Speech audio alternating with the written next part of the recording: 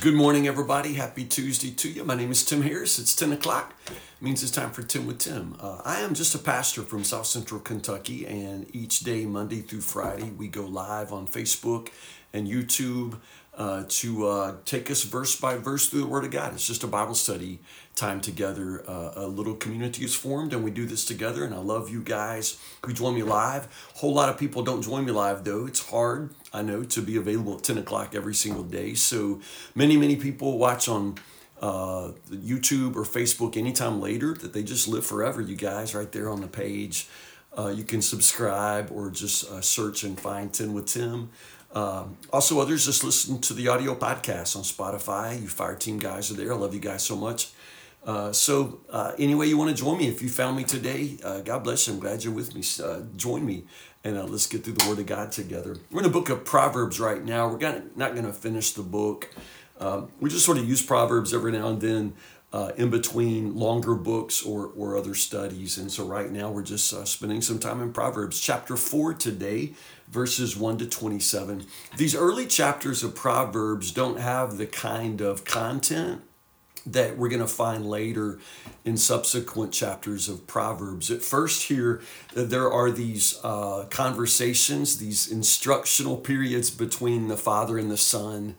And so that's how the chapters sort of come to us. And there's not a lot of content. In other words, not a lot of specific admonitions pertaining to, wisdom or what adds up to the wise way of living in the world. It's just more, constant, instruction to find wisdom, go get wisdom, gain wisdom, stay on the path of wisdom. You know what I mean? Just constant encouragement, instruction to be wise and find wisdom, but not a lot of other content, which I think is kind of interesting. But chapter 4 has some good stuff, so let's jump in. Verses 1 through 9, like I say, are instructions from a father to, in this case, the children. It's interesting. In verse 1, it's plural, not just my son or my child, but my children. And I just think that's kind of, it's unique because usually it's just father to, singular son or my child. Pay attention, learn good judgment. I'm giving you good guidance. Again, like I say, it's not specific content. Just listen to me. Remember what I teach you. And again, there is wisdom in simply that. Listen to your parents. Listen to those in your life who are wise. I love how it says, verse 3, for I too was once my father's son, tenderly loved as my mother's only child. It's interesting how in this particular proverb there is that appeal to a generational or family tradition. In other words, this is what your grandfather taught me and now I'm teaching you. It's that sense that it's handed down. I think it's funny, verse 3, for I too was once my father's son, because when you're a kid, it is impossible to imagine your parents as somebody else's son or daughter. You know it in your head, but to imagine that your father was once a son and he was having to learn like you're having to learn now, I just think that's interesting way to first of all, just ground the teaching from the father to what was handed on. So in other words, man, I didn't make this up. This isn't anything new. This is what my father taught me. And the implication, of course, is how your grandfather lived. How his life turned out. And he's the one who taught me, and now I'm teaching you. It's that you want to stay on this path because obviously this path has served our family well for generations. I think that's kind of beautiful and truly just wonderful. Verse 4, my father taught me, take my words to heart. I think the Hebrew there literally says, let your heart hold on to my words. Let your heart hold on to my words. The sense there is that wisdom has to be internalized. If you require your father or your mother or your teacher or your pastor or somebody otherwise to be following you around every day, telling you what's wise and what's good, if you require that, then you're never going to be worth a nickel. At some point, that voice of wisdom has to be internalized. It has to be in you so that you no longer require somebody to tell you every minute of the day what to do next. it's internalized. It makes sense. In other words, like some of you are older, but you still hear your father or mother telling you things that were wise, and you carry it with you. You know, it's in you now, and you've probably passed it on likewise to your sons and daughters and your own grandchildren. It's got to be in you. That voice has to be, in you. That's what true discipline does. I don't need you to stand behind me and threaten me. I have internalized that lesson where it's a part of me, and now truly it goes with me. So that's what he means when he says, let your heart hold on to my words. Guard my commands. I'm in verse 4. Guard my commands is what the Hebrew says there. Guard them.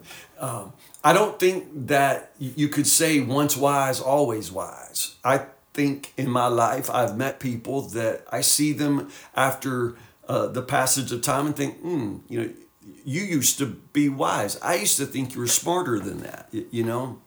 Solomon himself, who is, the source of the wisdom of the Proverbs. Solomon was one I would say had all the wisdom in the world, but then ended like an idiot, because he didn't walk in wisdom. Wisdom has to be guarded. In other words, you have to understand that it can be lost, it can be ignored, and it can otherwise be taken from you if you give yourself to stupidity, or what the Proverbs would call folly or foolishness. So wisdom has to be guarded, and again, I just think that's beautiful and really important. Verses 5 to 9 begin to sort of personify wisdom. Again, it's like, think about a father talking to his sons, and it's like, wisdom is like a beautiful girl, and you really want to know her. And that's really what he's saying here. Love her. She will guard you. She's a good girl. It's that idea that wisdom is this very desirable female, and you really want to get intimate with her. You want to know her. You want to pursue her. You want to fall in love with her. But we're talking about wisdom here.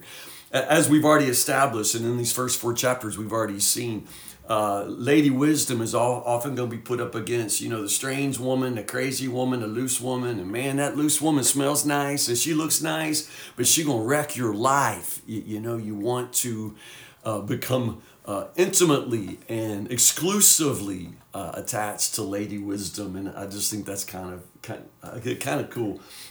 Then verses 10 to 19, again, we're back to this two-path theology, this two-path approach to life where, there's the path of wisdom and then there's every other path you could take.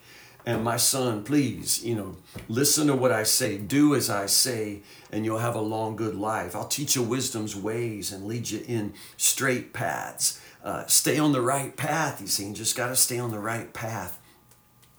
I like how verse 14, 15, he doesn't even give any reasons. It's just like, don't do as the wicked do. Don't follow the path. Don't even think about it. Don't go that way. I mean, it's just repeated. Just don't.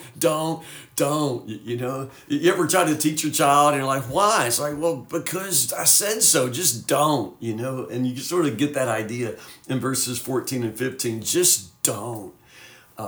As the passage closes, as this chapter closes, if you start paying attention there about verse 20, the father, literally goes from head to toe. And it's interesting. And it's lost in a lot of English translations, but in the Hebrew, it literally just starts with ears and eyes and works its way all the way down the body, and just talking about how you're going to give your whole self to wisdom. So verse 20, listen carefully to my words. The Hebrew says, bow your ear to my words. In verse 21, don't lose sight of them. Again, it has to do with your eyes. Make sure put them before your eyes, and then you make them the center of your heart. He says they bring life to those who find them, healing to your whole body. Verse 23, guard your heart above all else. We're not really talking about the muscle in the center of my chest that's pumping my blood. Heart, as you know in Scripture, usually is just referring to your innermost being, the center of your being, your core personality, that the person you really are inside your skin, the person God knows you to be. Guard your inner life, you know. And then once more, verse 24, again, we're going through the body. Avoid all perverse talk. Don't have a crooked mouth or devious lips in verse 24.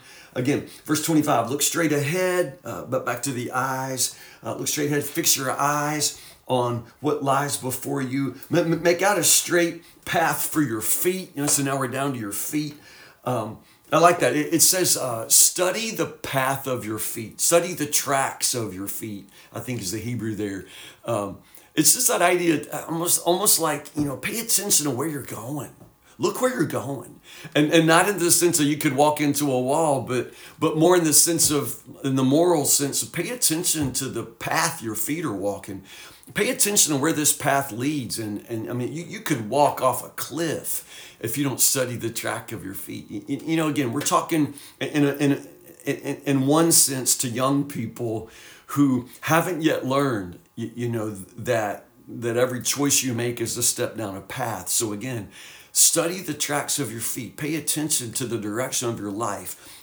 Know where this path leads you. Again, that idea that there are two paths and the path of wisdom is the one you ought to be on. So verse 27, don't get sidetracked. Don't get sidetracked. Stay on the path of wisdom. Keep your feet from following evil. So that's Proverbs chapter 4. I love that chapter. Tomorrow we'll pick right there, right up there in chapter 5. It's a short one. Chapter 5, verses 1 to 23, and back to the whole idea of immoral women. So there you go. We'll pick up there tomorrow. I love you guys so much. It is so pretty outside. Please don't stay inside all day. Please get outside and enjoy the world that God has made. Let the sun shine on your face today, the breeze blow, and remind you that you're alive and that you belong to the Lord, who gives you his word and loves you with his spirit. God bless you. I love you guys so much. Have a good day. I'll see you in the morning, Lord willing, 10 o'clock for 10 with Tim, Proverbs chapter 5. All right. I'll see you then.